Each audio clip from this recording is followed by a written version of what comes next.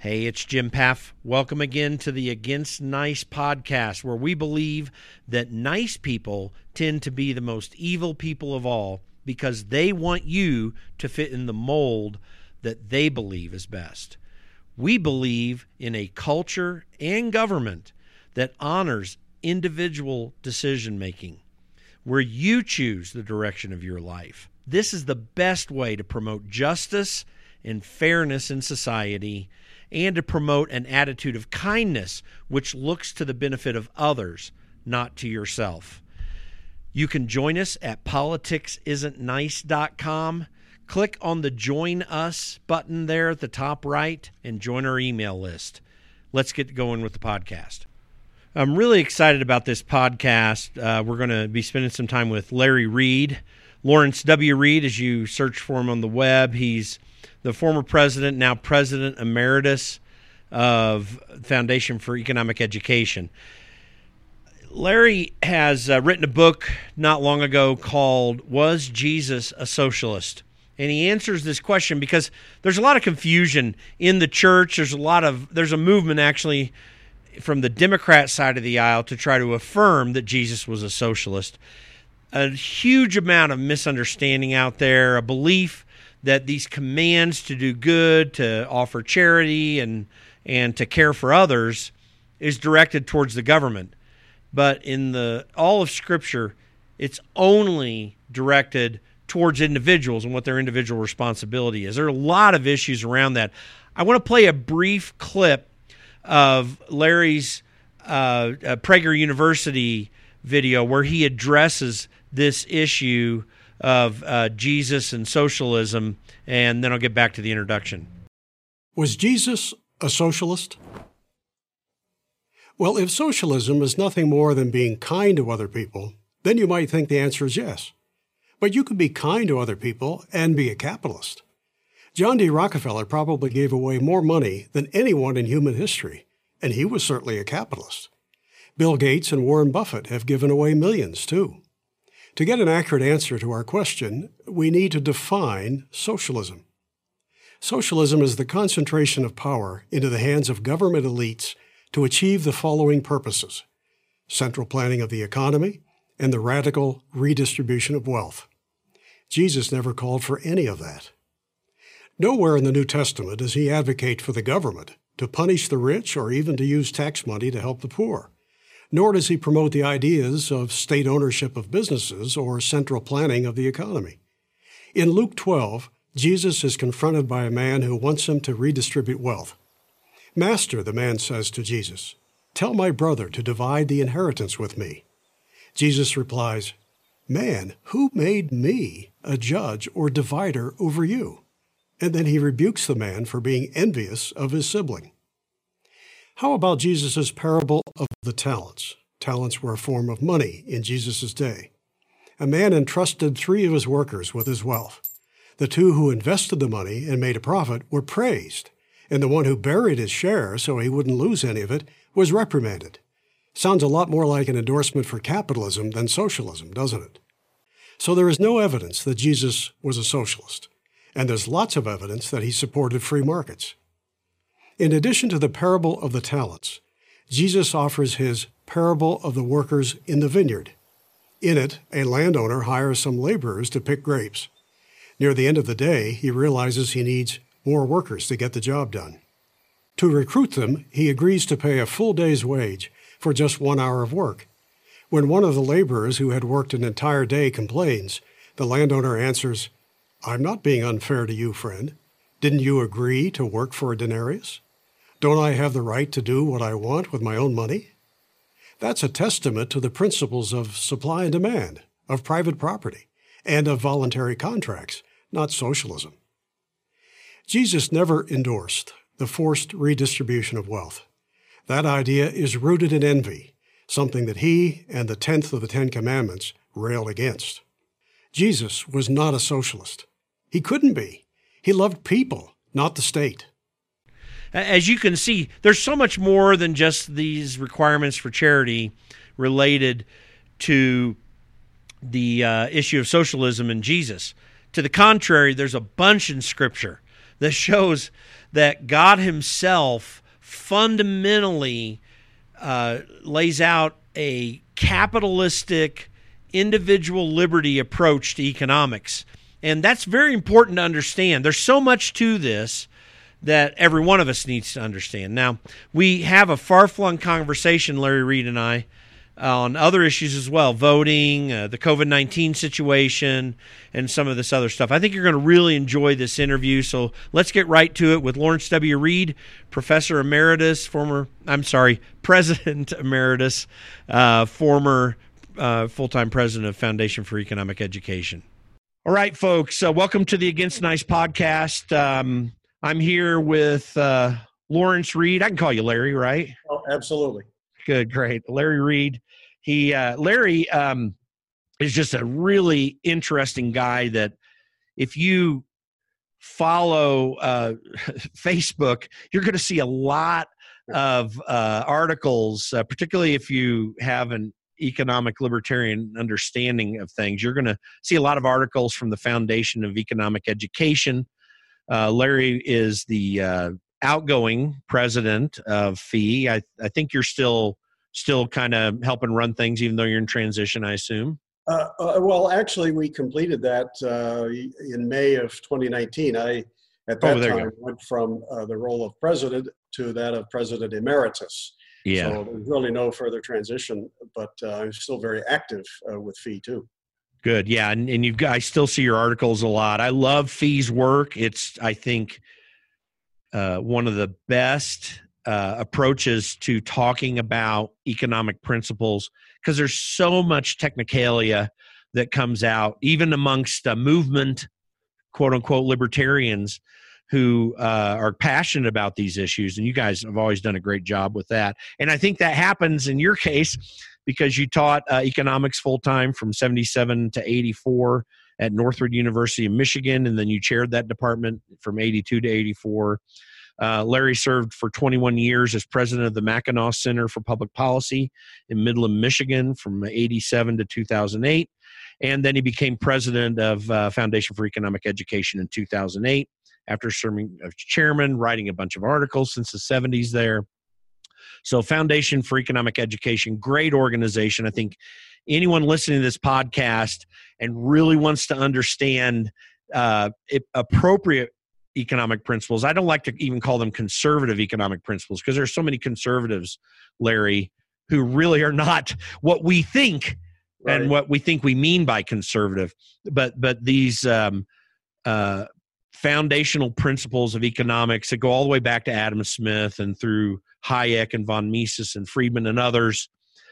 This is why is it really important to understand these origins of economic principles, and why are they so important for this country?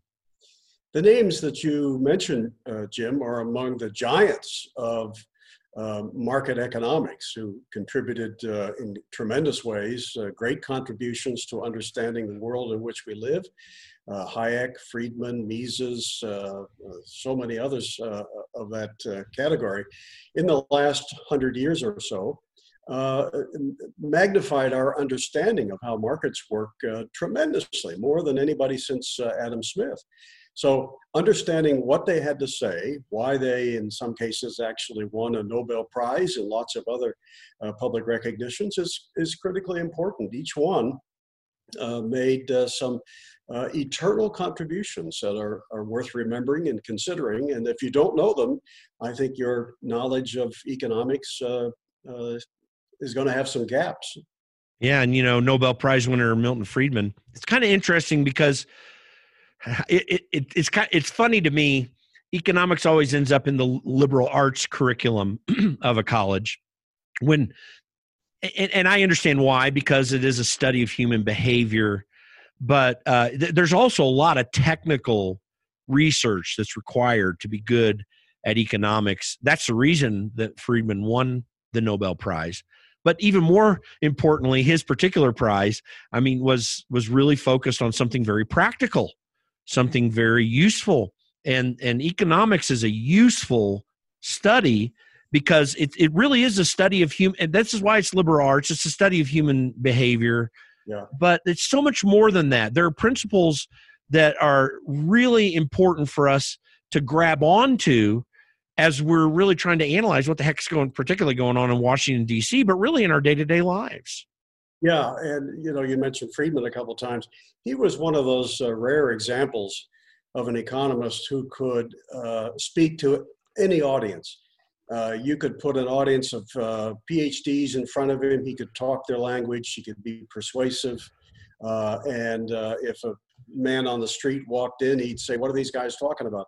But when he had to, he could certainly communicate to the average guy in the street too. He was incredibly persuasive and convincing, and also a very nice guy. But so many academics, they may know how to get an article published in some journal read by 10 people, but they don't know how to communicate to broad lay public audiences. Friedman could certainly did that very well.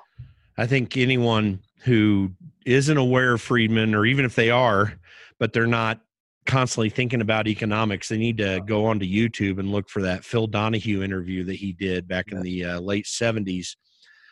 From which he really corrects a lot of people related to greed. And I share that video a lot because I think people always need to hear it. I won't go into that here, but yeah, that's a perfect example of how he could not only communicate to other people, but when you've got really an antagonist, even though Phil Donahue was a great interview host, I mean, he had his very left-wing ideas, but he also liked guys like Milton Friedman and liked the discussion. But you've got an antagonist on the other side, and he, with a great jovial nature, would come against that without being, bashing people's heads in. And that was very useful. I have to say how important that is, too, for people to look at guys like Friedman so they can learn. I got into, I think I was always kind of in a libertarian perspective in economics when I was young, because my dad really hated what Washington, D.C. did. And I don't even think he could have defined himself as a libertarian, but I learned the ideas. I grew up watching Louis Rukeyser. I mean, I was 12 years old in the 1970s. Yeah. That guy, I mean, I learned so much. I mean, well, first of all, I went to it because they did speak in a technical language constantly on that show. Yeah. So I'm in my pre-teens, just fascinated by this. And I learned so much by watching that show. So these things kind of got me into a foundation of this. But then I had a professor named Monty Jullarat. I started at Indiana University in Bloomington. I didn't get an economics major. I actually majored in English, but I took economics classes because I was passionate about it. And this professor was one of these cantankerous economics professors that in one sense seemed unapproachable, but on the other side seemed to really care about his students. But he didn't let you get by with anything. And so I learned a lot from that. It was very useful. That's why I appreciate what you did in teaching economics too, because that's a tough thing to get to kids at when we've had, especially when you were teaching, when we've had a country where these libertarian economic principles were really hard to get to kids with because the culture was telling them something different at the time. Yeah, well, I'm amazed at some of the similarities in your background with mine. My father sounds a lot like yours, and I too had a professor that at times could be cantankerous, but he was a great advocate for liberty. And I'll never forget, he was from Germany and had experienced Nazism firsthand. So he eventually became an Austrian school economist, solidly free market and very articulate, but he had a Germanic demeanor about him in class. And after a brilliant lecture, with a few minutes to go one time, a student raised his hand and said, "Dr. Senholz, what you say sounds pretty good, but there aren't many people who believe that, so why should we believe you?" Something to that effect. And those of us who knew him well thought, "Oh my gosh, this student is going to get blitzkrieg."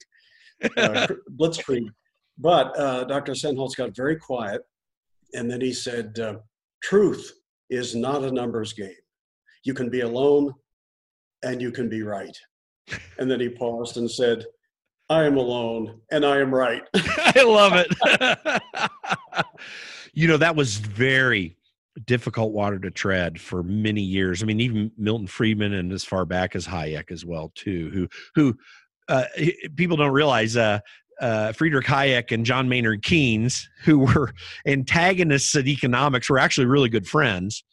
But it's really fun having professors like that and to have those kinds of experiences because they form us. I mean, this is what, by the way, you talk about all of the cancel culture that's connected into universities nowadays. I connected with Robbie George recently. I'm hoping to have him on a future podcast if I can, but he did a big tweet storm recently about what he's seen with people that connect to him as a Princeton professor, and it's horrible. So there was a time when that was not a problem, even though you had a leftist leaning in these university campuses, you still had people that were passionate. I remember another professor story for me before we get into your book, Jesus Wasn't a Socialist, but another professor story for me. I had a very left-wing professor who was a former chancellor of Indiana University. This was in an early philosophy class that I had. And he's talking about who was the disciple of Jeremy Bentham. I'm suddenly forgetting his name.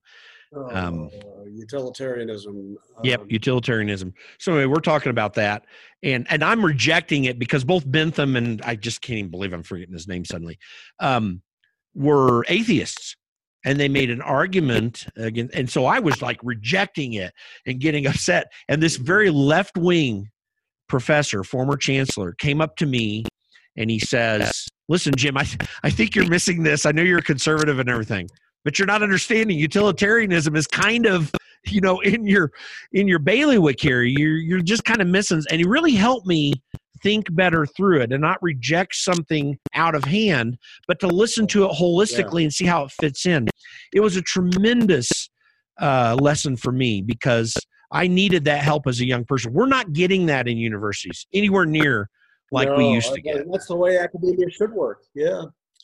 It's sad, and it's gotten so bad that when I talk to parents and they say, should my youngster go to college, or where should he or she go, I tell them to be very careful the place you choose and consider seriously not sending them at all. Look at an alternative, because so many institutions of so-called higher education are just scams now.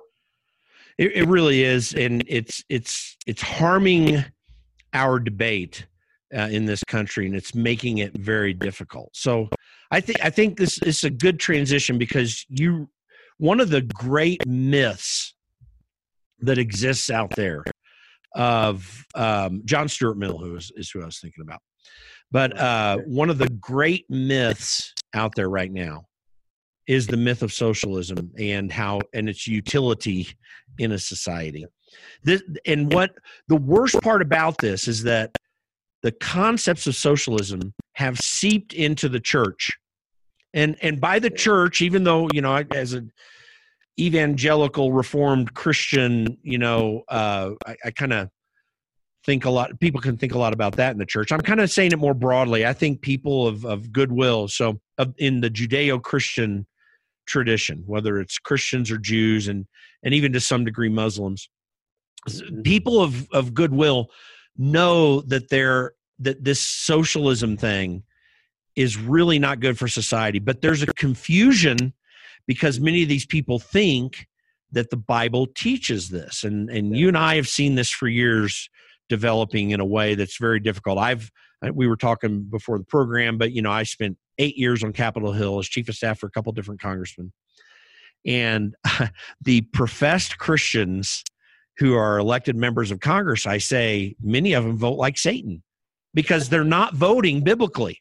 Yeah. But it's because of this challenge that has come through a lack of education when it comes to economic principles, that the Bible really does support a view of economics that is individual, not individualistic, but individually individual responsibility, and no teaching of government responsibility, except where injustice comes in through government actions. And so you wrote a book recently called Jesus Wasn't a Socialist. No, it's was Was Jesus a socialist? Sorry. Yeah. I got my but you're dyslexia right, that's coming the in there. conclusion it comes to. That is the conclusion. Was Jesus a socialist? And this is a critical book. I've heard a lot of interviews. We didn't know each other before this, but I've heard a lot of your interviews, read some of your articles. And I wanted to really talk about this because I call myself a Christian libertarian. And that seems odd. That seems actually contradictory to a lot of people. I've been saying this, though, since the 1990s when I first got involved in politics, because I think we need to understand that libertarian economic principles, my big beef with the Libertarian Party is that even though there are a lot of good people involved with that, fundamentally at the end of the day, you would think that the Libertarian Party's platform was, if we can just make drugs and prostitution legal, we'll all be free. That's kind of my beef with the Libertarian Party. And so I'm small L libertarian. These principles are really biblical in foundation, in my opinion. Okay, so why did you write the book? What are you trying to convey? Tell me a little bit about that. Okay. Well, I've been hearing this myth for decades that Jesus would have been sympathetic to the ideas of socialism. I've always been uncomfortable with that, couldn't square it with what I understood from the New Testament, and decided a few years ago I was going to dig into it in more detail. And the first result of that was a short essay on this subject in 2015, and then a Prager University video. And both were so popular that I decided the topic was worth diving into in great depth. So the result of that is this new book, Was Jesus a Socialist? I couldn't find anywhere in the New Testament, in any of the words of Jesus, Jim, anything that is even remotely sympathetic to the ethics or the teachings, the principles of socialism. None whatever. Jesus never advocates for government ownership of the means of production. He never suggests that the central planning of an economy by political elites is the way to go. He never favored forcible redistribution. I mean, for crying out loud, whenever the 5,000, the story of the multitude, the 5,000 who approach him and to hear him speak, they're all very hungry, and all the disciples have to feed them are 5 loaves of bread and 2 fishes. What does Jesus do? If he were a socialist, he would have told the disciples when they asked, how are we going to feed these people? He would have said, well, go find a neighborhood of rich people, or maybe a bank or a marketplace, and rob those places, take from those people and bring it all here so we can redistribute. But instead, he uses his own unique power to magnify those loaves and fishes, and then feeds the people without even pilfering a crumb from anybody. Socialism is rooted in force and envy and ugly attitudes that revolve around punishing successful people, counting the other guy's blessings instead of yours. None of that is biblical. So those who suggest that Jesus was in any way sympathetic to socialism, I think probably either haven't actually read the New Testament, or have decided that their political agenda is more important than anything Jesus could have said. What are the real consequences of this idea in the church, and why do we need to talk about this issue? Well, let me put it in terms of the angelic conflict, good versus evil, God versus Satan. If I were Satan, and my objective was to undermine creation, to corrupt and destroy humankind, and I had to think about, now how do I go about doing that? Well, socialism would be one of my primary tools.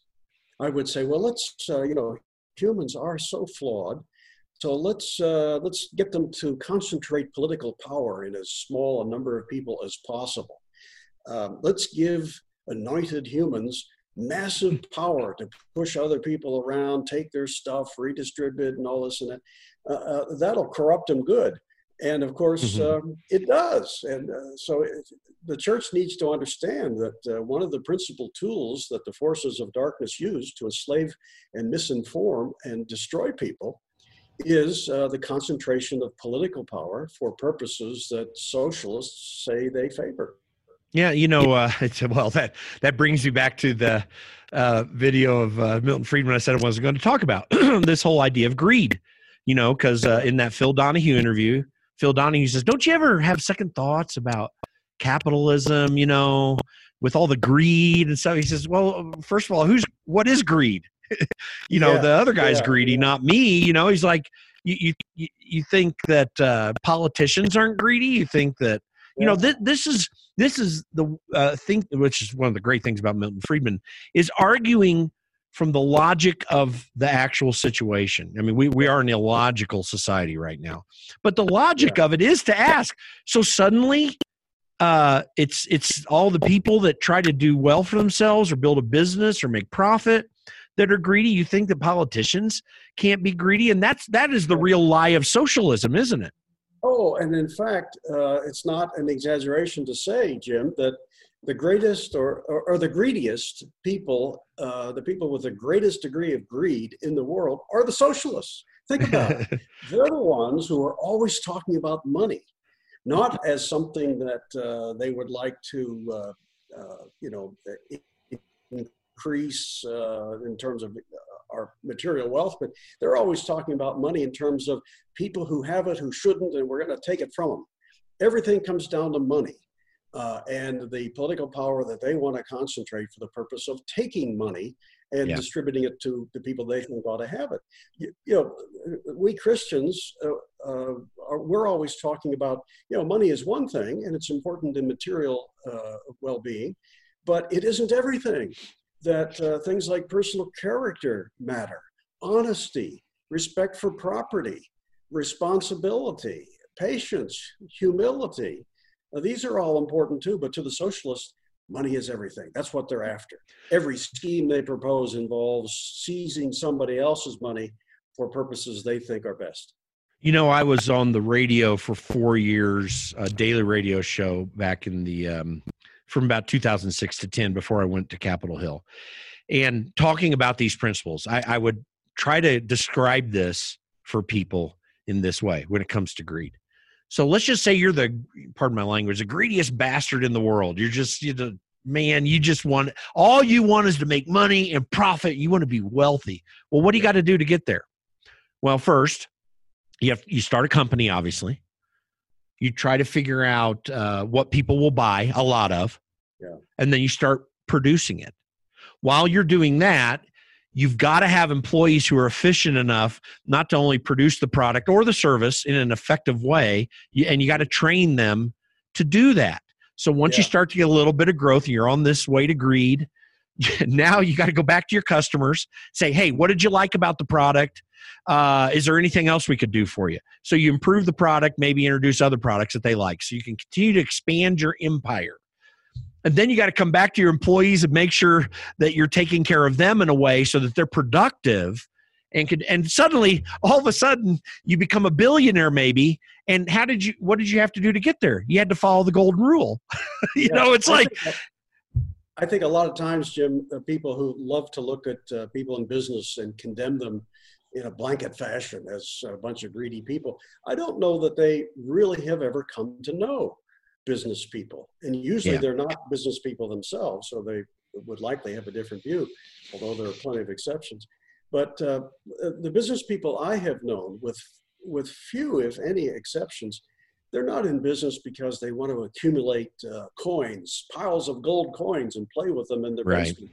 I mean, you really get to know them and you discover they're in business. Why? Because they value independence. They want to be on their own. They want to create wealth. They don't want to be a burden to somebody else. And they enjoy creating products that other people willingly say, I'd like to give you something for that. They enjoy solving problems. And that dimension of entrepreneurship is completely lost to the socialist. All they can see are evil, greedy people whose money they want to take. Well, let me put a cap on that with my experience. 8 years in Washington, D.C., these are people who not only are on average making a vastly higher income than the average American, but they are actually, in a sense, so to speak, sitting in their basement playing with their coins after their $150,000 a year or more salary that are working in Washington, D.C., working in an area that has 7 of the 10 wealthiest counties in the United States, only one of which, when you get up to Reston and Loudoun County, only one of which has any economic productivity taking place in it. And that's, you've got Verizon there, you've got AOL was founded up there. There's a little bit of economic activity, but nothing relative to the incomes that are there. That entire system is built on our money coming out of the hinterlands and plopping down right there in Washington, D.C. And they are counting their coins. Yeah, and so many of them cannot stand apart from themselves and look at themselves objectively. And if they could, they would have a guilty conscience most of the time, realizing, gee, I may not be really adding to the wealth of society at all, but I sure am subtracting from it. There's an awful lot of people out there who didn't have much ability to say no thanks when the tax collector came and took their money and gave it to me. Yeah, that's exactly right. So really, the point you're making in your book that I think is so critical is that the fundamental principles of the Bible, the moral and logical, if you want to say, principles of the Bible, really do center around free market economics in a fundamental way. I tell people a lot, I want to get your sense of this. I point people to 1 Samuel 8 quite often. So right at that juncture in the Old Testament, Samuel is the judge of Israel, and Israel says, we want a king. And it really ticked Samuel off. And then God said, no, they haven't rejected you. They rejected me as a king. And then when God lets them do it. And when Samuel describes to them what it's going to be like under a king, I mean, that almost reads like the newspaper today. The things that were that they would be responsible for. But here's the critical thing to me. There are a lot of instances in history that lead up to the kind of legal, judicial and economic freedom that culminated in the United States. So we can point all the way back to the Code of Hammurabi. We can point to Magna Carta. There's some of these various things that we can look to. In the case of those two codes, though, those freedoms were left to the gentrified stratus of economics. It didn't go all the way down to the people. No one points out the fact that ancient Israel was not a theocracy, by the way. I mean, it was a theocracy in the sense that they were responsible individually to God. But as a government system, it was not a theocracy. That was really, in my opinion, the first major instance of liberty-minded government that ever exists. Because what was the government connection? The government connection was two people have a dispute, they go to a judge. They get it resolved, and then they go back and live their lives. You're talking about the period of the judges. So that was about the period of the judges, From Moses, not really Joshua, but from Moses all the way to Samuel.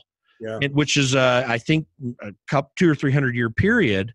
350. And 350, thank you. And that's a significant aspect of history. It's an example we should be able to look to, I think. Would you agree with that?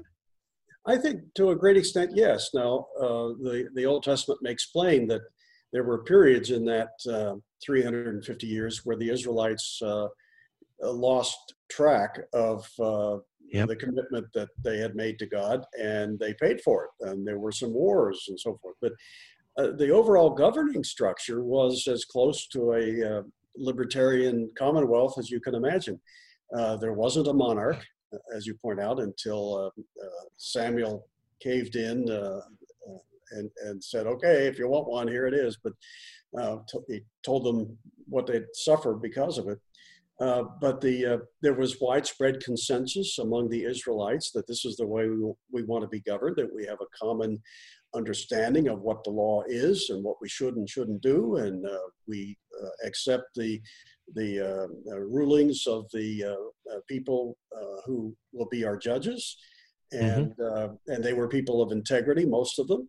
One was a woman, as you well know, Deborah. Right, was absolutely. a good, judge and led the successful effort to defeat the aggressive Canaanites. Hmm. So yeah, it's a fascinating period, and generally speaking, a kind of libertarian one. Yeah, I agree. But by the way, it wasn't just libertarian on the upside where the judicial system was working well. It was libertarian on the downside, if you really think about it.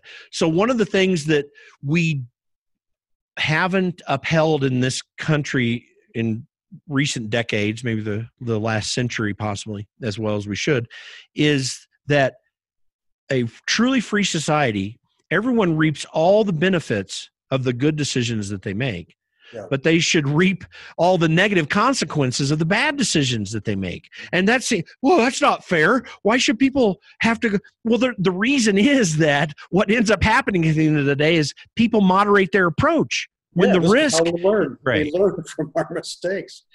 Yeah. And it makes society more stable economically and otherwise, morally, in every way. Because not only your good decisions aren't only on the P&L sheet, okay? That's part of it. But your other decisions are what leads to that P&L, which does include human interaction. Yeah. And this is a Christian principle. You know, Matt and Terry Kibbe, who run Free the People, are good friends of mine, and they have T-shirts that say "Don't hurt people and don't take their stuff." Yeah, I think that's the title of that book. Yeah, yeah. That is a biblical principle at its foundations, isn't it? Yeah, absolutely. The Ten Commandments. Jesus made it plain that when he came, it was not to overrule or countermand the law, by which he meant the Mosaic law, principally the Ten Commandments. You have the 8th and the 10th of the Ten Commandments. Both of them, I think, are strongly economic in nature, or at least have strong economic implications. One of them says, "Thou shalt not steal." Yeah. There's a period there. It doesn't say "Thou shalt not steal" unless the other guy has more than you do. Right. Or thou shalt not steal unless you're just absolutely convinced you could spend it better than the guy who earned it. It says, or it doesn't say "Thou shalt not steal" unless you hire a politician to do it for you. And then the other commandment I was referring to, the 10th, says, "Thou shalt not covet," which is, again, it helps establish private property. If it's not yours, keep your cotton-picking fingers off of it. Focus on yourself instead of counting the other guy's blessings. Yeah, no, that's exactly right. And I think, in fact, is there any place in the Bible that commands a government to undertake an economic consequence to individuals? So, for example, people always argue, well, Jesus says to take care of the poor. Yeah. Well, okay, but he does. But does he ever command it to government? Did God ever do that in the Old Testament? Yeah, what do you think he would have said if to some people who, if he first said to them, "Take care of the poor," and if they came back at him and said, "Okay, we're going to do that by just turning what we have over to the Romans, and we'll have them take care of it, so we don't have to." Do you think he would say, "Oh, that's okay"? That's no. He would say, "Look, I'm interested in what's in your heart, and what you actually do of your own free will with your own resources is what tells me what's in your heart." And sitting back and saying, "Let the politicians do it," may make you feel good, but that's not what I'm talking about. I'm quite sure that's what he would have said. So, what does the Bible command of people when it comes to these issues? Well, as I mentioned a moment ago, one very important commandment is don't steal. And that has implications. Socialists have to explain why their prescription for economic policy isn't theft. Well, of course it is. Listen to any socialist talk, and they have a laundry list of not helpful hints for the comment box, but rather very specific, mandatory, compulsory, coercive decrees. They want to dragoon people into their schemes. They want to steal money from people and give it to somebody else. They're the ones that have to explain where the biblical basis is for that. The Bible also says, "Be humble. Don't act like you know everything, because you don't." So that's, I think, central planner type people need to consider that and think that they can, whose own lives may be a mess, but nonetheless they think they can plan yours. They need a little humility, which the Bible teaches.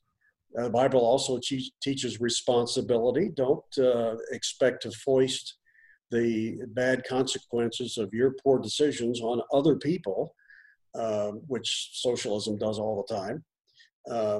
So I think it basically says, do unto others as you would have others do unto you, the golden rule.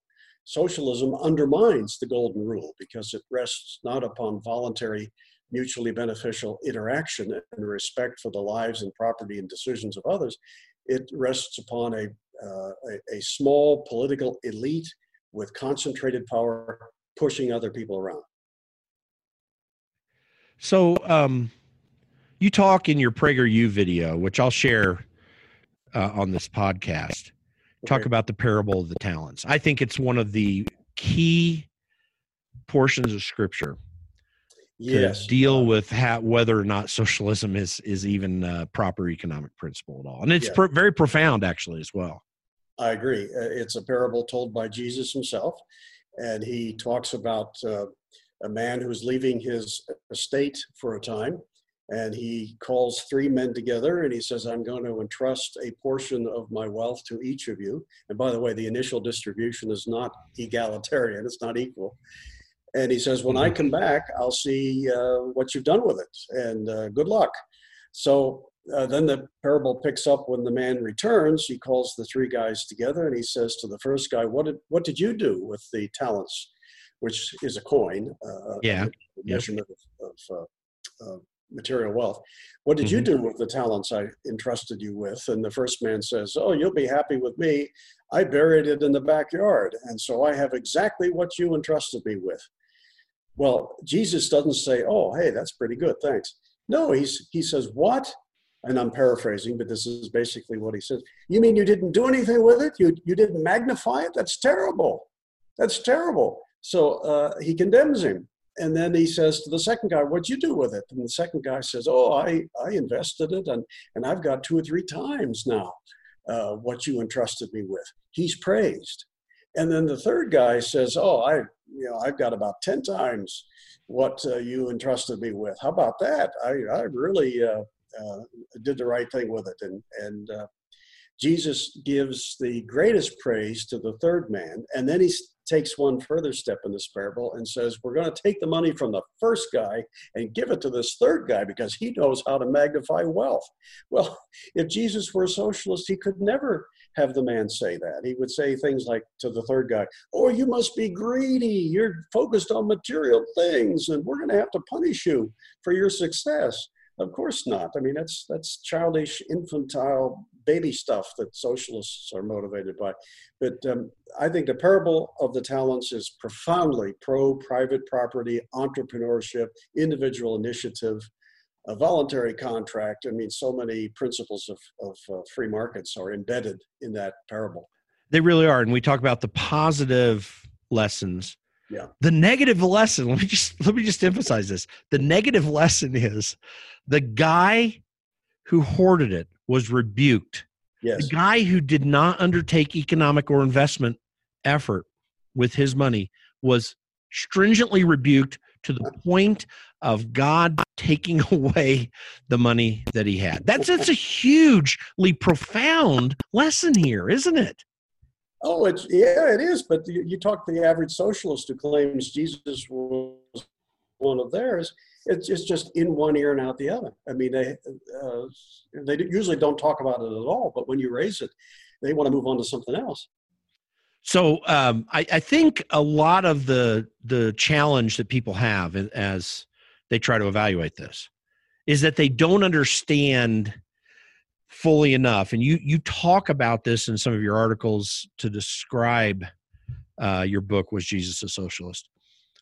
You talk about the kind of the progression of the definitions of socialism, which I think helps us understand this. So, initially socialism was defined as the government ownership of the means of production. And it eventually became, which is maybe really more, you can correct me if you want, but maybe more the communist definition of socialism, which is the central planning of an economy. And it kind of hit on that a little bit. And where do you think in the Bible that people try to draw out some parallels to this, which frankly I don't see, but maybe hit on that a little.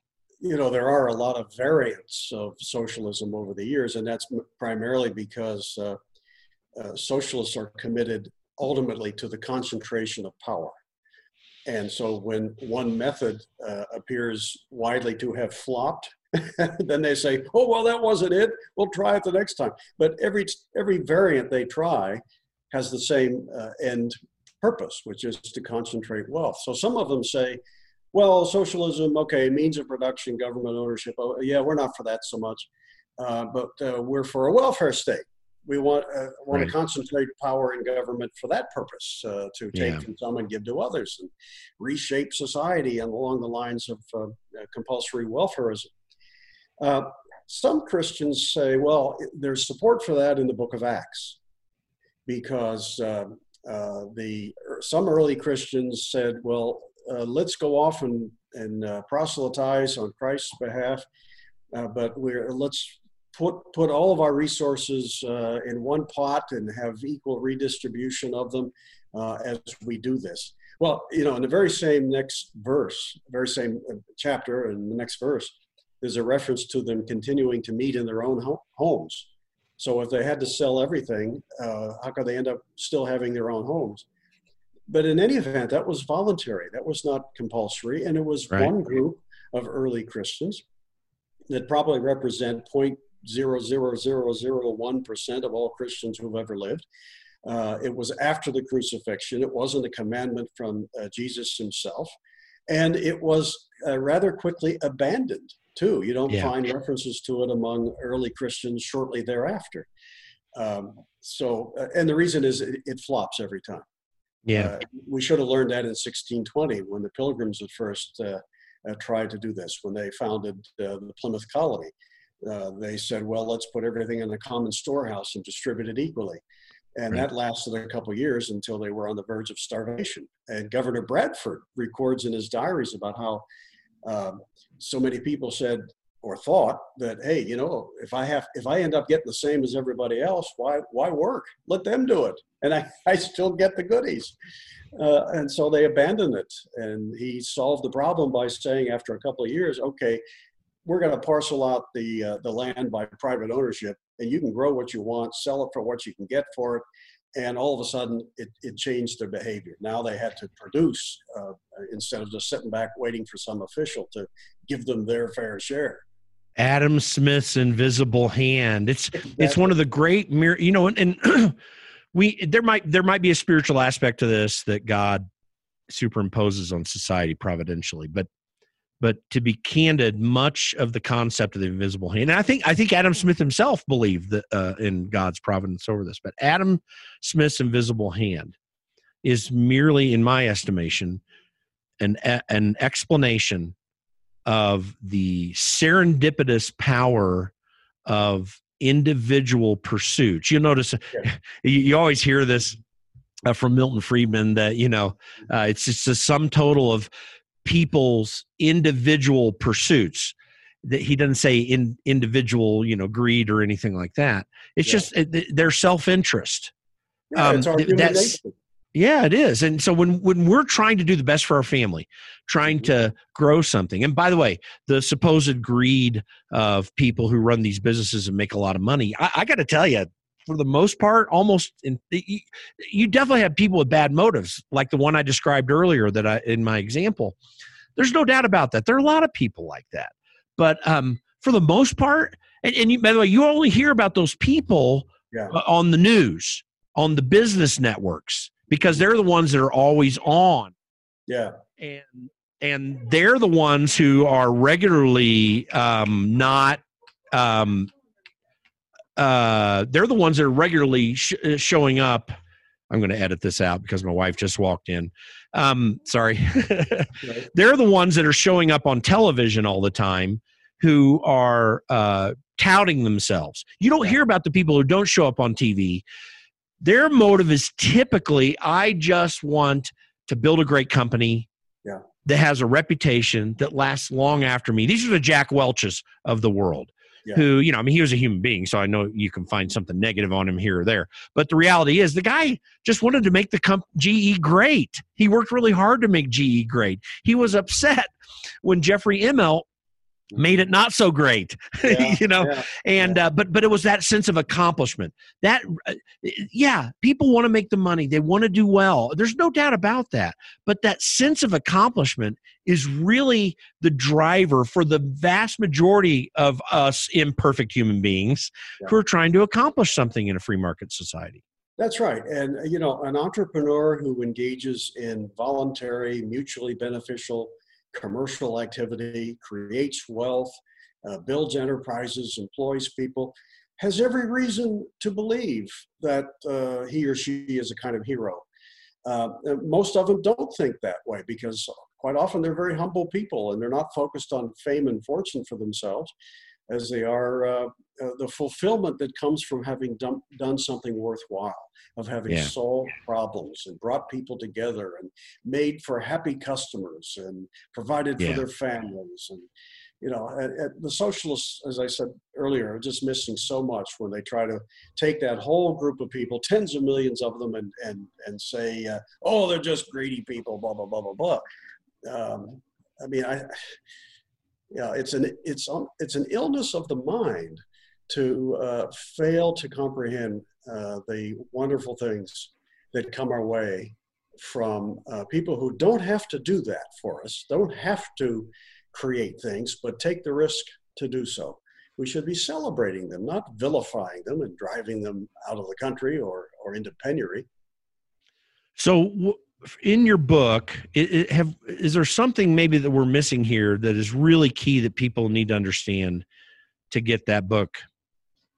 Well, I would say a couple good reasons to get it would be, one, whether you're Christian or not, there is profound concentration in the book on actual words of Jesus, not somebody's interpretation of what they think he said, but rather what he actually said. So you may not be a Christian, you may be of another faith or no faith, but you can appreciate the book because it offers actual evidence from the real words of Jesus, not just somebody's supposed summation of it.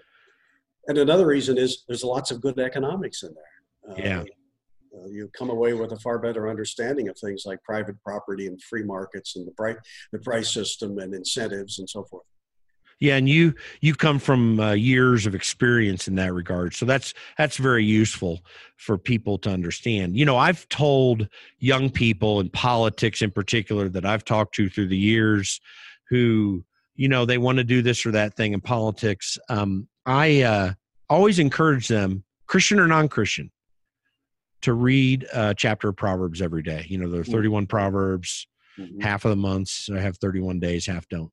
But and I say, listen, if you're not following God or whatever, there's still, the principles are fundamental. So if you can just get past that, if it offends you, of course, I hope it helps them. But if you get past that, if it offends you, the wisdom that is there is very real. There's so much economic wisdom in Proverbs.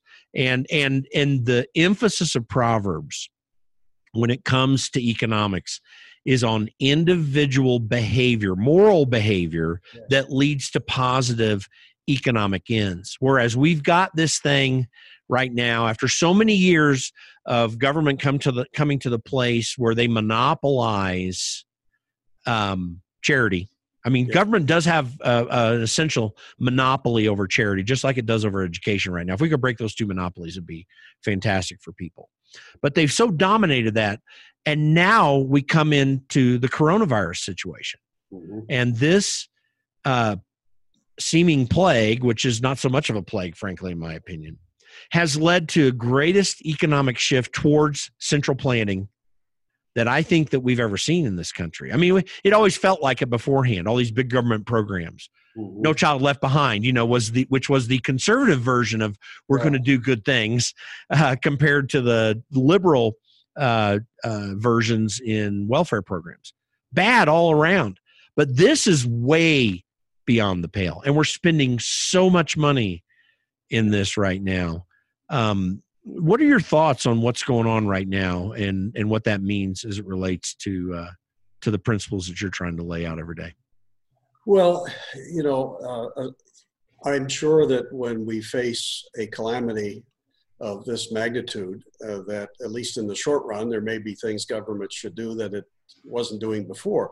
So one of my thoughts is anger that the government took us into this situation with its own fiscal house in such horrendous disorder. If you recall, just 8 months ago, we had a booming economy. And do you think with that, with the revenues gushing into the federal government, the budget was balanced? No, we were approaching $1 trillion deficit for a single year, even before COVID hit. Well, that says that our government wasn't even getting its house in order to be able to handle a calamity of this order.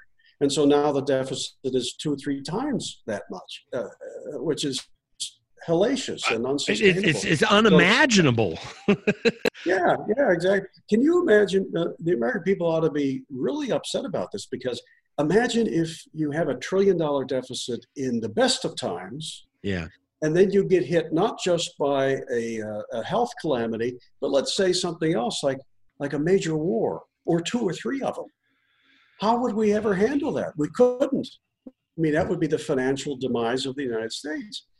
It's like there's an historical example of that, by the way. What about Germany, World War I? They printed up. We're printing money like crazy in this. It's not even a war. They were printing money like crazy, not just after the war to try to make up for all the reparations that were laid on them, but they were financing their war that way, leading through it. And look at the consequence there. I'm thinking that, there's so much of that we don't fully comprehend just yet.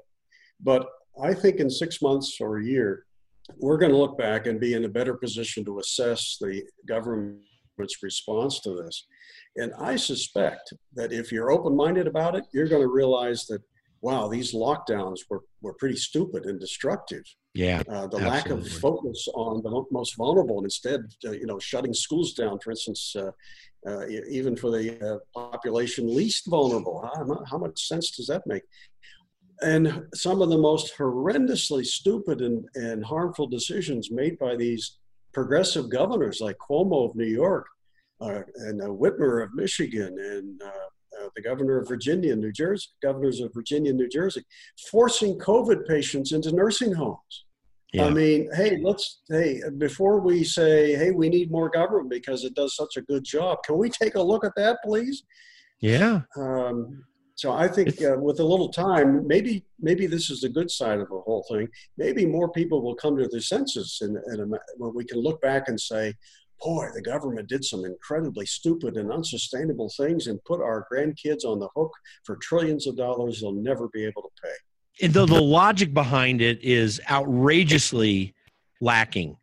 Yeah. So let's just take the CARES Act, $2.3 trillion. And for those who listen to the podcast, I've said it a couple different times, but Thomas Massey, my former boss, I was his chief of staff, is just saying, hey, let's follow the Constitution and have a quorum to do business. And literally Republicans, Democrats, the media, everybody was literally against him. Yeah. But he made the right point, and they still couldn't get a vote because Nancy Pelosi threw a procedure up. Mm-hmm. So no one's on record for $2.3 trillion. And as I described it, I said, listen, we're going to literally take $2.3 trillion out of the economy.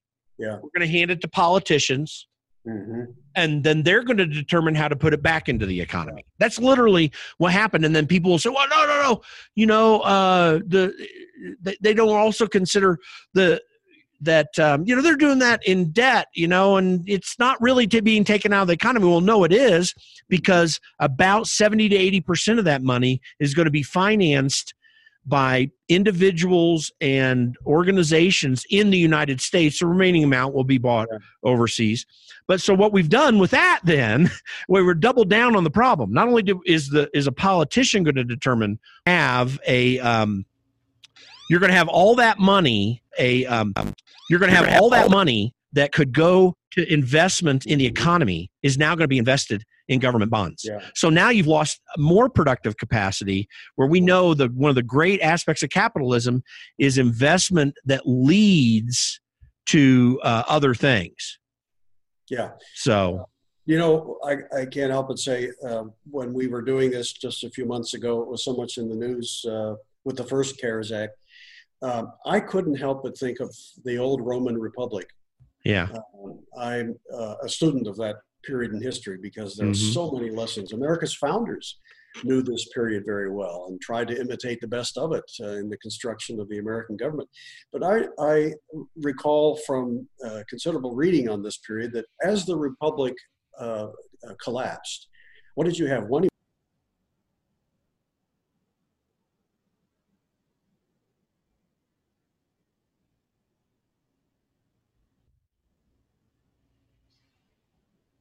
forget the Constitution for a moment, that kind of stuff. This is how liberty is typically lost in history.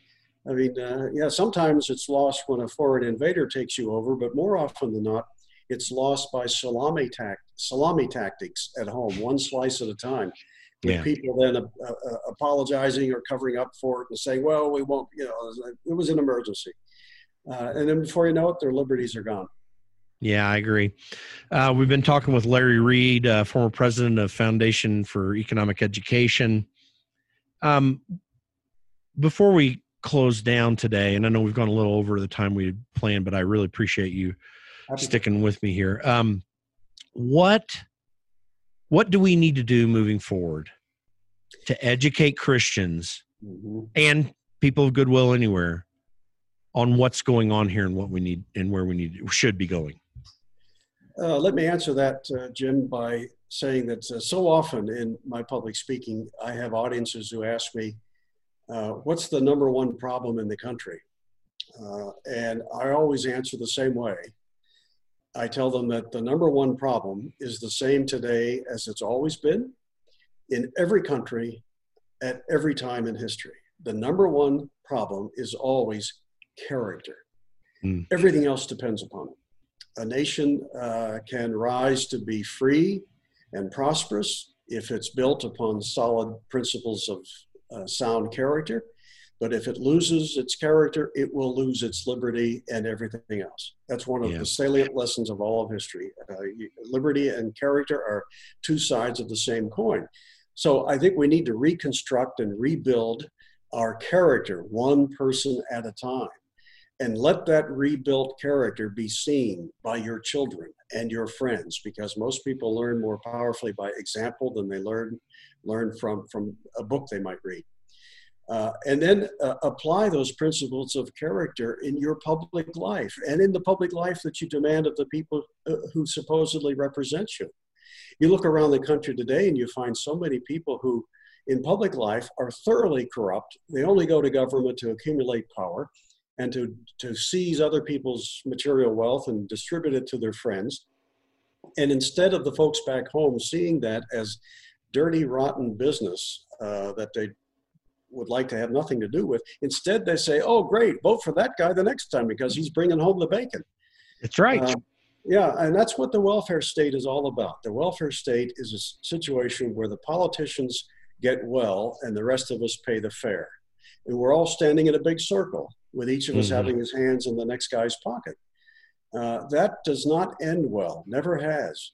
But it's, I think, a call to character. If you want to preserve our liberties, ask yourself, am I as responsible as I ought to be? Am I a humble person? Am I respectful of the lives of other people's property, of the lives of other people and their property? Do I teach these things to my kids, to the people I have the most influence over? Or am I just turning them over to the government and say, here, you teach them? Right. When we abandon these things and expect somebody else to carry the burden, disaster is the inevitable and imminent result. Yeah, we were doing that. I always refer back to William F. Buckley's God and Man at Yale. You could see this starting to happen sometime before the 1950s when he was referring to that. But we really doubled down on this after the 1960s. And we lost an understanding of what this country was about. Now, we had a whole generation from that time that sustained this for a long time, but that World War II generation is almost entirely gone now. I mean, everyone's in their 90s, almost gone. And so that fundamental understanding of what we were as a country, which they could even refer back to with their grandparents back into the late 19th century. We've kind of lost that as a visceral understanding of those principles. But we do have to get back to get to an understanding of that. And as you say, start training and teaching that, particularly in families. It can be lost very quickly, and it takes a long time to build it back up. Yeah. And but we have to start with it.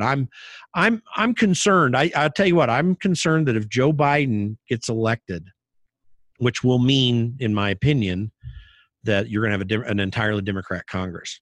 You can start to see voting rights. You wrote an article on voting rights, which we won't, or mail-in voting, which we won't get into, but that's a real threat to where we're at. I know you refer to Hans von Spakovsky from Heritage Foundation there, J. Christian Adams. I know both of these guys. We've had these discussions. The risks to voting could become worse after a Democrat Congress. They could eliminate the Electoral College. They don't care about the Constitution. They could get rid of the Electoral College. They could mandate mail-in voting across the country. They've already been passing many laws that change how we do voting. And I've related this, by the way, historically back to how PRI came into power in Mexico after the Mexican Revolution of 1920s. Everyone's heard the name Pancho Villa. They probably don't know the history, but PRI dominated that country. They made every other party second-class parties in that country, and they were one-party rule for 80 years thereafter. Decades, and they did that from, quote unquote, is really from a corporatist end, but it was kind of from a right-leaning end. The Democrats could literally do that in our laws if Joe Biden gets elected. I'm not predicting it. I'm just concerned with it. This is what you saw happen in Venezuela, the strongest economy in South America. I'm concerned about this. Do you think we should be hopeless about this? Are there reasons for hope? We should never be hopeless. In fact, I think as Christians, we should recognize, those of us who are Christians, I realize you may have a broader audience, but certainly as Christians, we are commanded not to fret and sit back and let the world fall into the handbasket of the opposition. We are commanded to do what we know is right and to speak courageously on its behalf, to speak truth to power.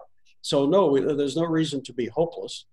There's every reason to fight back. Never give the other side the luxury of winning anything without a battle. Don't be hopeless. I mean, we can turn things around, but it requires that we redeem ourselves and our character in ways that would allow a renaissance to happen. You know, if you sit back and say all is lost and character doesn't matter and let's just vote for the guy that is in there because he's the incumbent, and if you just give up on your responsibilities like that, the other side's going to win. I agree. And this whole podcast, I'm trying to also focus folks not only on merely having hope, but taking appropriate aggressive action against it, to get away from the definition of nice, which is what's pleasing and acceptable to me, and get to this idea of kindness, which is founded on eternal truths, eternal justice, and a requirement, and frankly for Christians, the command that they push for real justice, not this social justice stuff in society. So Christians should understand, and anyone of goodwill, frankly, should understand Micah 6:8. He has shown you, O man, what is good, and what does the Lord require of you but to do justice. By the way, to do justice is not just on a one-to-one basis where you're at, but also to affirm it in society,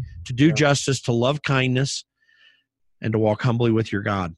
And I think reasserting these principles, if we can do it, and if we get enough people that are willing to be courageous to do so, I mean, we have to look to God's providence over the affairs of men. But that does not mean we are not to assert his principles along the way. And we need more. Christians are really bad at that right now in this country. And we've got to change that, I think. Yeah, I don't think God would have given us principles without the expectation that we commit ourselves to them, work on their behalf.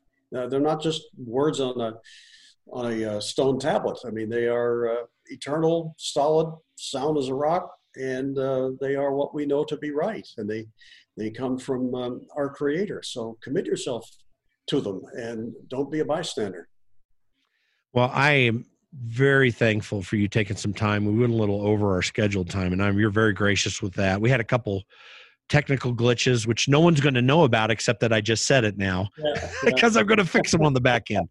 But very grateful for all you've done to advance the principles of liberty. You know, the word libertarian sometimes is really hard to use because people sometimes just can't engage with it because it's been used in so many ways. But they are principles of liberty, these constitutional principles, which go way beyond our country. Yeah. They are fundamental principles that existed long before this country ever existed. And you've done so much work through the years to advance that. Again, I want to encourage people to go to fee.org, fee.org, the home of the Foundation for Economic Education. Make sure you go to lawrencewreed.com. That's your website, and there's a lot of great information. Your blog is there, links to interviews that you've done, and other information about you that I think is going to be very beneficial. I've gone through the website many times and just very approachable. So people need to go to lawrencewreed.com and get information there. Anything else that I should share with people too? I think you got a podcast as well too. You might give people information about that. Actually, no, I did have a radio show for a while, but okay, gotcha. My travels and other work, it just didn't work. So, but there, people can find it out there if they search for it. But go to lawrencewreed.com. That's going to be a great source of information. Any parting thoughts before we close down this podcast, Larry? Well, just a quick thank you, Jim, for having me. I really appreciate it. And to those who have listened in, special thanks for giving us your time. Hope you'll give a lot of thought to what we had to say and think about what you can do to make this a better world. It's not enough just to listen to things that you can nod your head to. We have to take action and do it in a way that wins others to our cause. I totally agree. Larry Reed, thanks for taking time on the Against Nice podcast today. My pleasure. Thank you, Jim. Thanks. Thank you for joining us today on the Against Nice podcast. Please be sure to go to our website, www.politicsisn'tnice.com. You can sign up for our email list there just at the top right of the web page. And make sure to follow us on iTunes or Spotify or Stitcher or even the iHeartRadio app. And give us a 5-star rating and let people know what you think about our podcast. Again, www.politicsisn'tnice.com. Join our email list at the top right hand of the page there and follow us on iTunes, Spotify, Stitcher, or iHeartRadio. Thanks for joining the show today. We'll be back soon.